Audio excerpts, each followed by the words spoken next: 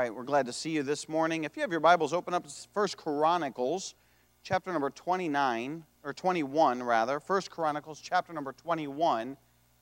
1 Chronicles, chapter 21. And as you're turning there, we're starting a new series that I want to look at, and I want us to consider the inner man. And you say, well, the inner man, what is that? Well, that's the person that is inside of you. You know, a lot of times, and I appreciate this, we dress up the outside. And by the way, you look sharp this morning, all right? I'm glad to see. I'm glad you dress up the outside. I'm glad that you take the time to fix your hair and to brush your teeth and to do all of those things. I'm glad that you guys didn't roll out of bed and come to church. I really am. And you're probably glad that I didn't just roll out of bed and come to church. Amen? Could you imagine? Well, you could. You've been to Walmart. Amen? I heard a preacher say this week, he said, man, well, anyway, I'm glad you're here and I'm glad you're dressed. And I'm glad that you take care of your outer man, all right? I do think that is important. But if we take care of only the outer man and we neglect the inner man, then we will have a spiritual problem. Matter of fact, in the Christian realm, you can take such good care of the outer man and neglect the inner man to the point that we become hypocritical in all reality. And I believe the inner man is important. The Bible says in Ephesians 3:16 that He would grant you according to the riches of His glory to be strengthened with might by His Spirit in the inner man. That's what we want. We want to, as a church, and I as a preacher and teacher of the Word of God, I want that we should be strengthened in the inner man. I believe there's a lot of importance to that. And so we're going to look at that this morning. And before we get into our lesson, let's have a word of prayer. Father, we thank you for today. We thank you just for your goodness to us. God, thank you again for the opportunity that we have to gather at your house around your word. And God, I pray that you'd use me. God, I pray that you would speak through me. God, I pray that you would touch each and every heart as only you can. Father, those that are here, those that are listening by way of phone or internet or either way, Father, that people are tuned in, we appreciate them taking the time to be here and to listen. And God, I pray that you would speak to each and every heart. And God, may our inner man be strengthened this morning from your word. And we'll thank you for that. And God, will give you the honor and praise for all that is said and done. In Jesus' precious name we pray. Amen. As we think about this idea, I want us to think about this, that we all have a few things in common. And there's no doubt about that. For one thing, we are all sitting in the same building while I'm standing and you're sitting. But we're all in the same building. We all sang the same songs this morning. And I hope you sang out. And boy, it's good to praise the Lord through song. And maybe you're like, well, man, I don't sing very well. Hey, I don't sing very well either, but just belt it out for the Lord. Amen? Sing to the Lord with all your heart and just praise the Lord with your voice. And that'll help you feel good. We sang the songs this morning. But one of the things that we all have in common that none of us like, well, I would assume none of us like, is that we're all sinners. And we don't like that. And I tell you what, it's not just, a lot of times we look at sin and we say, well, that guy, he's a sinner because he does this. I mean, it's real obvious. But you know what? Even Christians sitting in the pew as good people who are faithful to church, we still have sin. And we struggle with that. And it's sins, it might not be outwardly and blatant, and it might not be obvious to anyone or to everyone, but there are a lot of sins that are problematic for us on the inner side. And that would be like pride or covetousness or lust or bitterness or wrong thoughts or not forgiving others or anger or all of those. I mean, there's so many that maybe they're not visible to the outside, but they are within us. And so that's kind of the idea of what we need to look at. And if we don't see ourselves as sinners, then there would be no need to be saved. before we're ever born again, listen, we understand, we realize, well, I'm a sinner. That's why I need to be saved. And the Bible says, for all have sinned and come short of the glory of God. And what that means is you have a bow and arrow, and you have a target way over here. And you're wanting to shoot for the dead center, for the bullseye. And you step back, and you pull your arrow back, and you let that thing fly, and it goes, and instead of hitting the bullseye or even hitting the target, that arrow would fall short. In other words, perfection would be in that bullseye, but falling short would mean we don't arrive. We don't even make it on the target. And the fact of the matter is, not one single solitary person on the face of the earth measures up to the perfection that God has.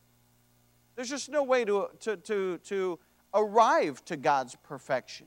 And that's why we need to be born again, and that's why we need to be saved, and that's why Jesus Christ came to the world, and that's why Jesus Christ died on the cross. You know, a lot of people, talking with people, a lot of people know that Jesus died on the cross. A lot of people know that Jesus came to the earth. A lot of people will say, well, Jesus is God. They will tell me all of that. But when it comes down to salvation, they're not sure, and they think, well, you know, I'm earning my way to heaven. Well, if we could earn our way to heaven, then why did Jesus come and die on the cross? There wouldn't be any need for that. There wouldn't be any reason for Jesus to die on the cross if we could earn our way to heaven. The fact of the matter is that we cannot earn our way to heaven. It's not possible. And Jesus came and He died on the cross to be our substitute, to take our sin upon Himself and to take our place. Jesus didn't deserve to die. He lived a sinless life, an absolutely perfect life. The Bible says that the wages of sin is death. In other words, what we deserve for our sin is death. Jesus had no sin, so He didn't deserve death. But He died in our place so that you and I could be saved and trust the Lord Jesus Christ. Then the Bible says later in Romans 10:13, it says, for whosoever shall call upon the name of the Lord shall be saved. And this morning, listen, you can be saved by simply putting your faith and trust completely and wholly in Jesus Christ and Him alone for salvation. And after you've done that, if you've done that, most of us here have, if you've trusted the Lord Jesus Christ as your own personal Savior, listen, we will still struggle with sin. But that will give us the inner man, that will give us the Spirit of God that will help us to fight against that sin. But the fact of the matter is we'll still struggle with bitterness. We'll still struggle with covetousness. We'll still struggle with lust or unforgiveness or anger or other issues in our life that maybe other people can't see. But may God help us as we look at the lesson this morning and think about this idea of strengthening the inner man. Now, the Bible gives us a couple warnings. I know you're there in 1 Chronicles 21. Just hold your spot there. We will get there. But I got a couple verses I just want you can note down. Hebrews 4:7 says this, today if ye will hear His voice, harden not your hearts. There's really two responses to hearing the Word of God. When the Word of God is given, whether it's preached or taught or even read in your own home, there's really two responses to that, to the Word of God and to the voice of God. One is you can harden your heart and you can say, I'm not going to do that. And he says there in Hebrews, it was chapter 4 and verse 7 that I read, that today if you will hear His voice, harden not your hearts. Don't become hard-hearted, but keep your heart tender to the voice of God. And allow God to speak to your heart. And allow God to influence your life. And allow God to move in your life. David, after he had sinned with Bathsheba, he wrote the Psalm number 51, and verse number 1, he cries out to God and he says this, have mercy on me, O God, according to thy loving kindness, according unto the multitude of thy tender mercies, blot out my transgression. And that's the second response that we can have to the Word of God, is that the first one would be, well, I'm going to harden my heart, or I'm not going to do that. And listen, even if you say maybe later, That's saying no. Because there's no guarantee God will speak to your heart again. God speaks at the moment the word is given, and many times if we don't act now, listen, then you walk out the doors and you know what, it's gone.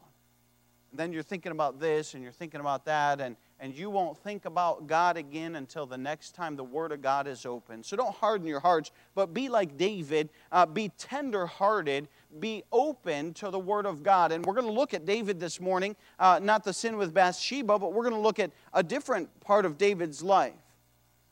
But David cried out and asked for forgiveness. And listen, that's the other response there is. Really, there's the response to God and saying, God, I want to yield myself to you, and I want to be tender-hearted, and I want to be open to what you have in my life. And that would be the opposite of being hard-hearted. This morning in 1 Chronicles chapter number 21, 1 Chronicles chapter number 21, and verse number 1, we'll start there, and I would love to read the whole chapter, but for sake of time we will not, though we will probably look at most of the chapter.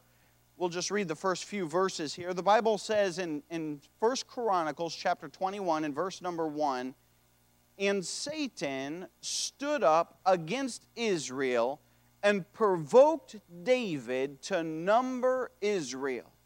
And David said to Joab and to the rulers of the people, go number Israel from Beersheba even to Dan, and bring the number of them to me that I may know it.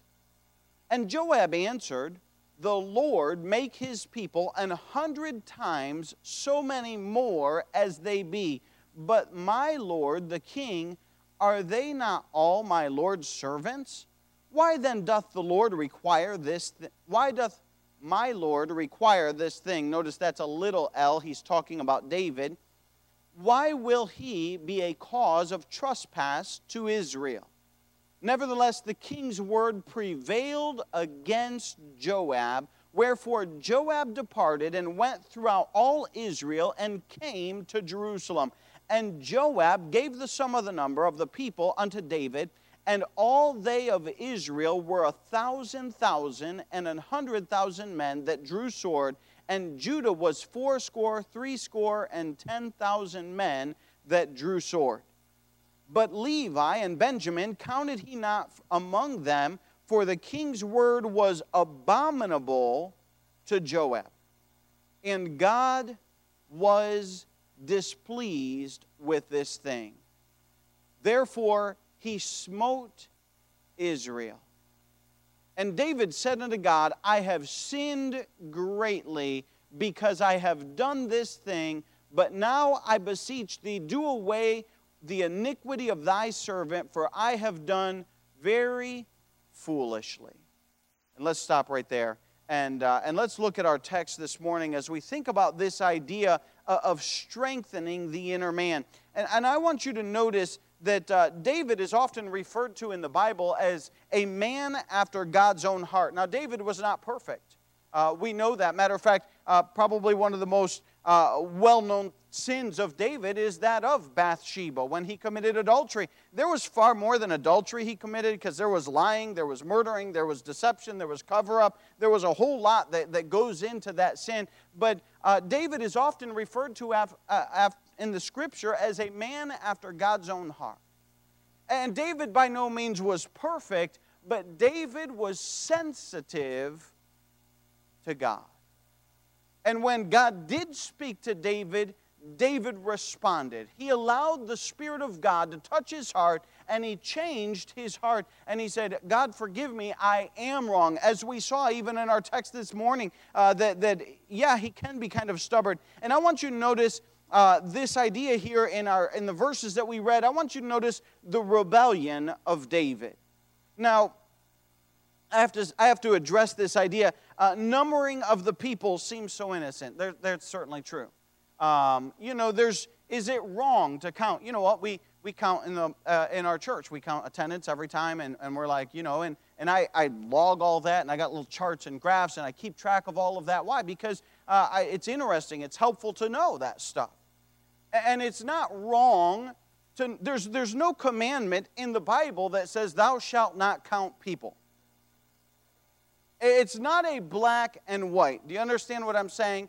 There's nothing wrong with counting. Matter of fact, the Bible says in the New Testament, it gives us principles for being a good steward of what God has given us. And so there's reason to count, and there's reason to know those things. And I don't understand, and the Bible does not give us a clear directive into why this was a sin for David. But I have to believe that God had clearly laid it out to David, do not count Israel. And the reason I know that is because of this chapter. Now, I don't know what all went into it. I don't know the conversation that David had with God and God had with David. I don't know how God had revealed it to David, but for whatever reason, God had made it abundantly clear to David that he was not to number Israel. You can speculate all day long as to why and what and this and that, but we don't really know. And I'm sure there's some good speculation out there. I'm not against that. But I just suffice it to understand that it all is speculation because God does not definitively tell us why it was wrong and it was sin for David. But He does tell us it was sin for David. Because the thing that David did displeased the Lord. That's very clear in Scripture. And so we understand that it was a sin. Though we may not understand why and though we may not understand all the ins and outs of it, we can draw a conclusion from Scripture that it was most certainly a sin for David. But the second thing I wanted you to notice about the rebellion of David is that it started in his thoughts. Look at what it says there in verse number 1. And Satan stood up against Israel and provoked David to number Israel. Now there's two things in this verse I want you to notice. First and foremost is that Satan was provoking David. And listen, my friend, you would be in error to think that, hey, Satan does not try and tempt you. Matter of fact, the Bible says that, hey, he is a tempter. And that he does try and cause men to fall. And he does try and cause people to sin. And listen, there is true and clear temptation. Now, he doesn't always use the same means. He uses different means. And you know what? For different people, he uses different things. Some people are more tempted by one thing. Some people are tempted by other things. Whatever the temptation is, he's going to use the right thing. I heard a preacher say one time, he said, just like fish, you know, certain fish bite on this, certain fish bite on that. And you don't use this kind of bait to try and catch that kind of fish because you're not going to catch that fish. And Satan is well aware of who we are and what our temptations are. And he knows us just as well as you know yourself because he's not all-knowing, but he's been around a long time and he's observed enough people. You know, if you spend enough time watching people, you can kind of pretty much track things. And it's pretty simple to figure out if you just watch a track record. And so Satan certainly is out there, and he's certainly provoking, and he's certainly tempting people that they would sin against God. By the way, this is nothing new.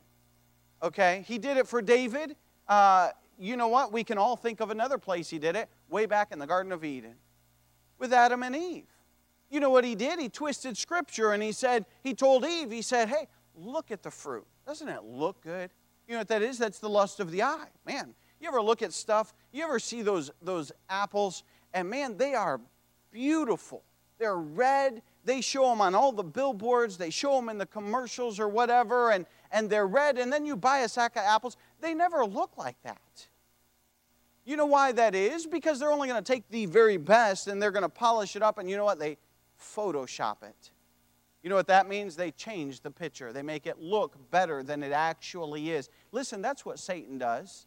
He'll take something and he'll make it seem so wonderful. That's what he did in the Garden of Eden. He said, listen, look at the fruit. Doesn't it look good? And isn't it tempting? And he tempted Eve, and Eve ate of that fruit, and then she gave to Adam, and Adam also ate of that fruit, and they sinned against God. And listen, it's been going on since the Garden of Eden. It happened in David's day, and it's happening in our day. because he's a master deceiver, he's a master tempter. He has not stopped since the beginning of time tempting man, and he knows how to push the right buttons, and he knows the right bait to use, and he knows how to tempt people. And so Satan is tempting David. I want you to notice this. It was kind of born in the thought of David. Can I say this morning? We need to be careful of the thoughts that we think. Now, I've heard it since I was little. You know, you can't stop a bird from landing in your tree, but you can keep him from making a nest there. And I didn't understand that for the longest time. I thought, what in the world was he talking about? You know what that means? Sometimes thoughts come through your mind.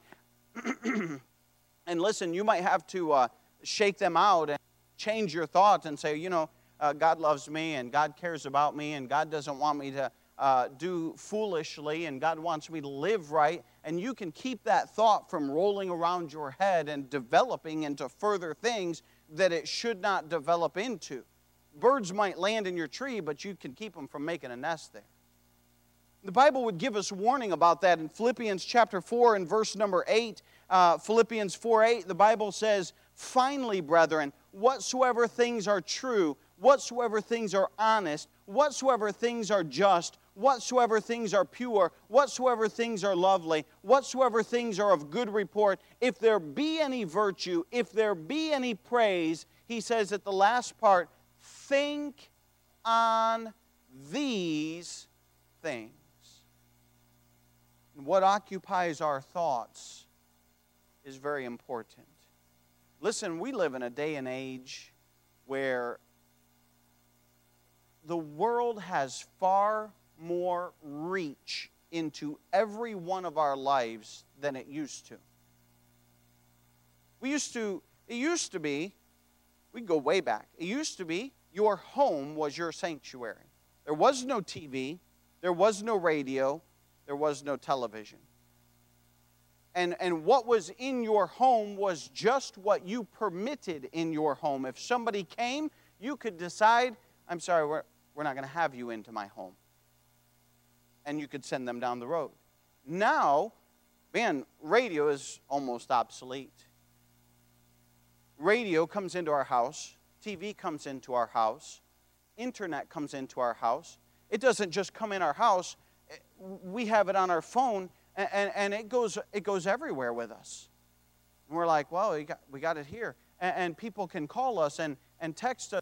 We have availability of the World Wide Web every single day, and sometimes even more than what we want, and sometimes even more than we're even interested in. And what I'm saying is that, listen, that can be used as a tool of Satan to continually pound the Christian with the worldly philosophies and with worldly temptations and with worldly stuff that is constantly being bombarded into our life.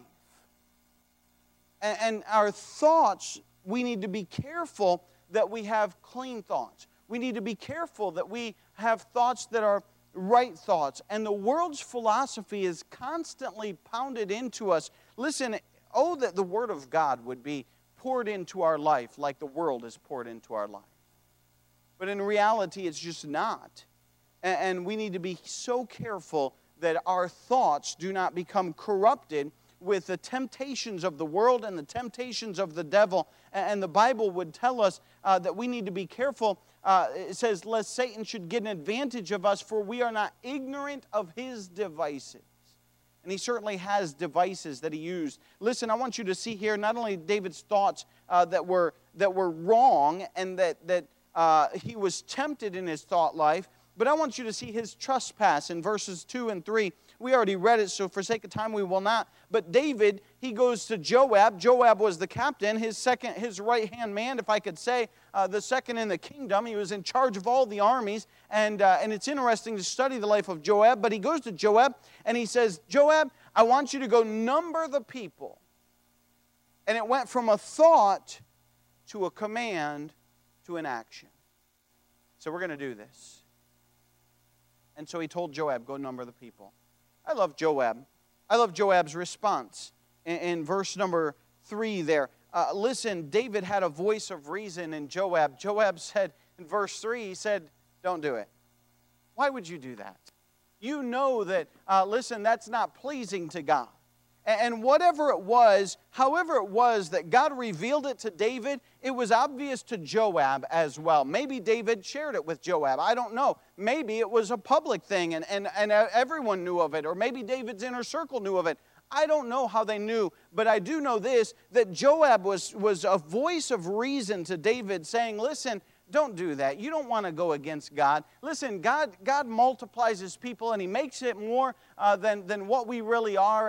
And you don't want to mess things up. Don't number the people. Listen, oh, that we all would have friends like that would speak reason and speak truth to us and that would help guide our life and even when we are wrong, that would try and correct us and try and tell us, listen, you shouldn't do that, or that's not the right way. And listen, so many times friends tend to drag people away from God. We need friends that are going to point us to God. We need friends that are willing to tell us, hey, when we are wrong and when we are thinking incorrectly, that will straighten us out and help point us in the right direction. Nevertheless, even though Joab tried to point David in the right direction and tried to advise him, and David said, we're going to do this. And he sent Joab out to number the people. So Joab went out and he numbered the people there, and it certainly was a sin, as we see. And we can see the absolute rebellion of David, that he said he was warned. That obviously it was clear God had told him, don't do it. And then he was warned by Joab, don't do it. But we see the temptation, we see his thought life, and we see that he decided, hey, I'm going to do this. And he rebelled against what God had clearly said, do not do. Then go with me to verse number 7. And the Bible says in verse number 7, and God was displeased with this thing. Therefore He smote Israel.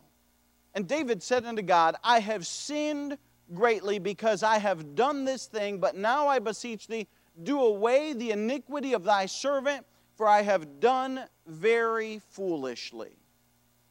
I want you to notice that God started immediately punishing Israel. And I want you to notice as well that we can see David's repentance in these verses. We see David's rebellion in the first part. We see David's repentance in the second part. I want you to notice in verse number 8, he acknowledged his sin. You know, he recognized God's hand of punishment immediately. God sends punishment, and David immediately recognizes the hand of God on Israel. You know, I'm amazed sometimes because people do not recognize the punishing hand of God. And listen, not everything that happens is a punishment from God. I have to say that up front. But listen, when it is, you ought to know it and recognize it. When anything comes into your life and it's a hardship and a difficulty, the first question you ought to ask is, God, am I wrong? Am I doing something wrong? Do I need to fix my life? Is there something that I'm rebelling against you? Is there some reason that this is coming through? And listen, if your heart is clean before God and you're very clear that, hey, that is a definitive no, then it could be God's trying to build your faith or do something else with you. But that is one of the first things that we need to recognize and look at and say, hey, God, is it me? Have I done something wrong? It's a punishment from you. And David automatically recognizes he didn't have to ask, God, have I done something wrong? Because he knew immediately, I've sinned against God. I went against what God told me not to do. And 9 times out of 10, people know in their heart, but they often do not want to acknowledge that fact.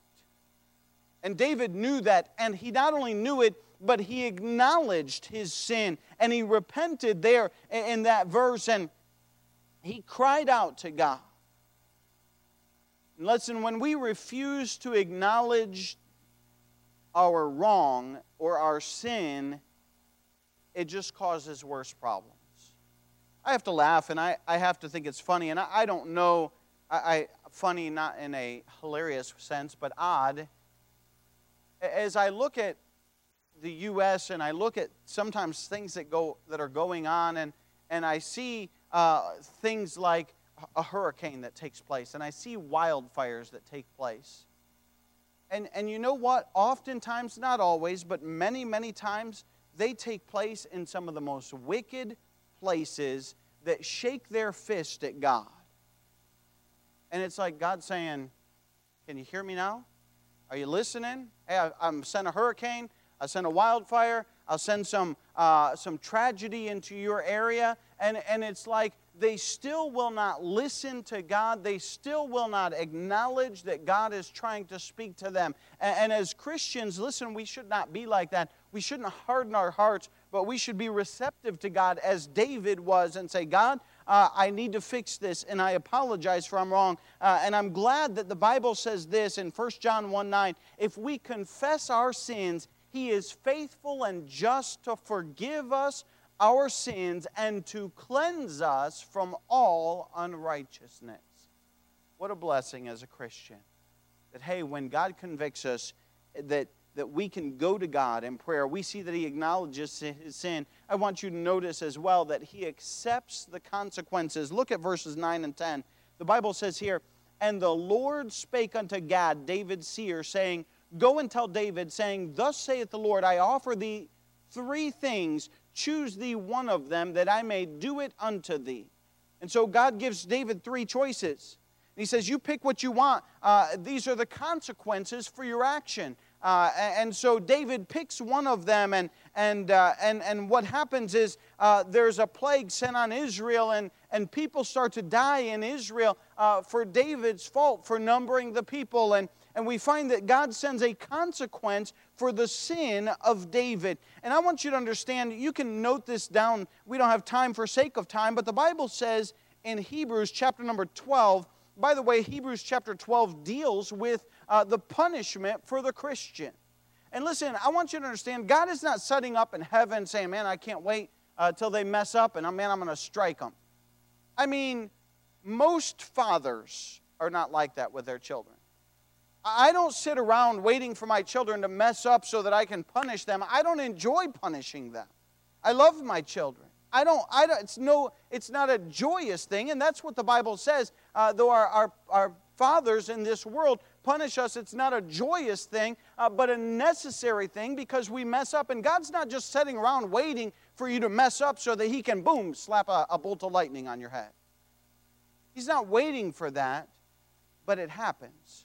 And we do mess up, and we do need correction, and we do need punishment. And so God punishes David, and He sends a punishment. And we find in verse number 16 that David takes the full responsibility and blame on himself, and he asks God to hold the punishment in Israel. He comes up to a guy in verses 14 where the angel of the Lord is standing at the threshing floor of Ornan the Jebusite. In verse number 16, and David lifted up his eyes and saw the angel of the Lord stand between the earth and the heaven, having a drawn sword in his hand stretched out over Jerusalem. Then David and the elders of Israel, who were clothed in sackcloth, fell upon their faces. You know what he did? He was repentative, but he cried out unto God. And he took the responsibility on himself. We don't have time to look at, but the remembrance of David and the fact that David had to offer a sacrifice. The Bible says that he came on the floor of Ornan, a threshing floor there. And Ornan says, listen, I will give you the threshing floor and all of this property so that you can offer a sacrifice. You know what David says? No, I'm not going to take it. I will buy it from you.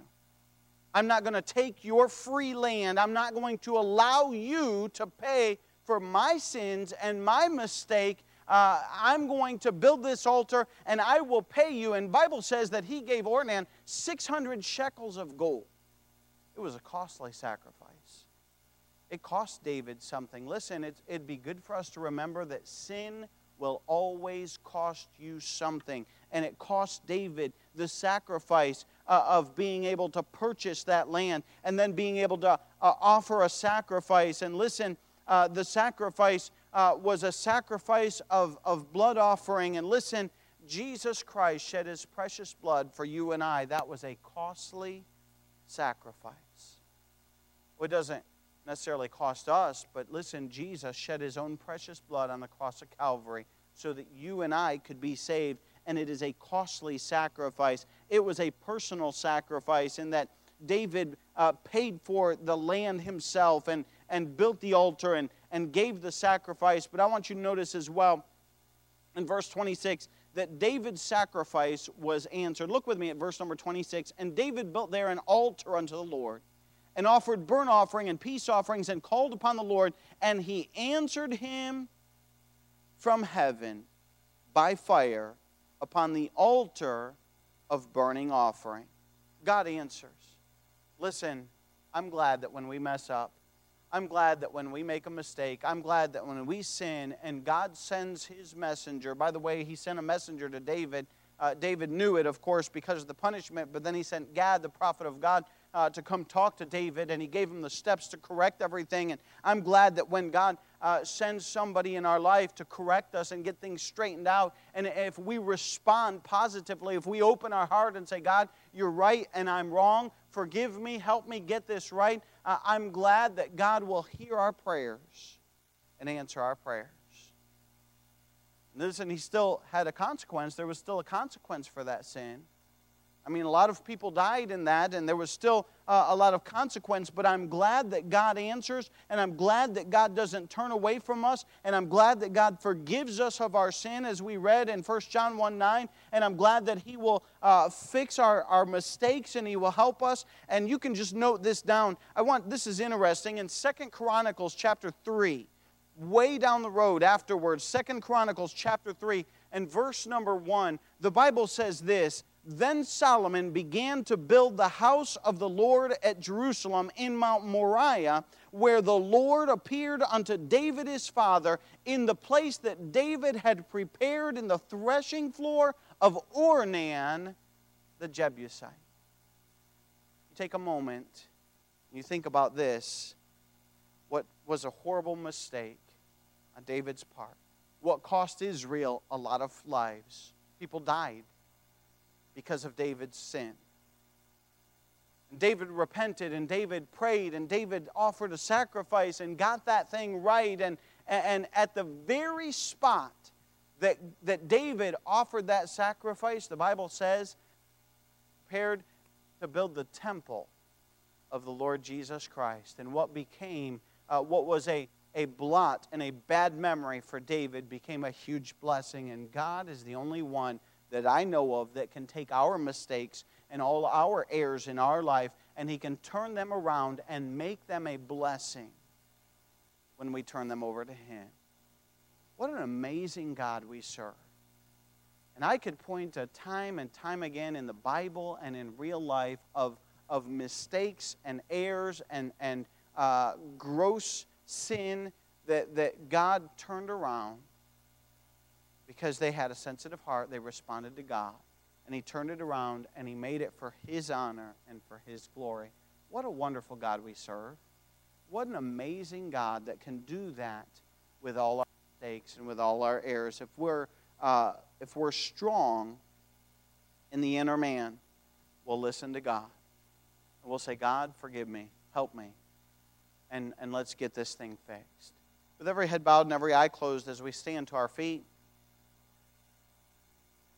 strength in the inner man. We can see David's remembrance, that God remembered that and fixed that, and what a blessing.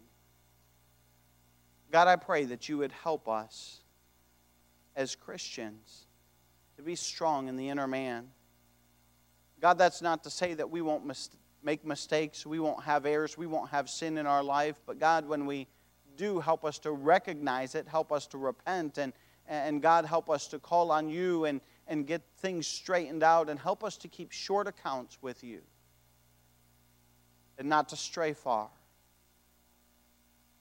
Father, we'll thank You for that. God, I pray that You'd bless each and every person that's here this morning. And Father, if there's one that does not know You, I pray that You would speak to their heart, show them their need for salvation. In Jesus' precious name I pray. Amen. As your heads are bowed and eyes are closed, and we'll just have a short hymn of invitation. Maybe God's spoken to your heart this morning. Maybe it's something on the inside that nobody else can see, nobody else knows. You don't have to confess it to me. You can confess it to God. Maybe it's just something between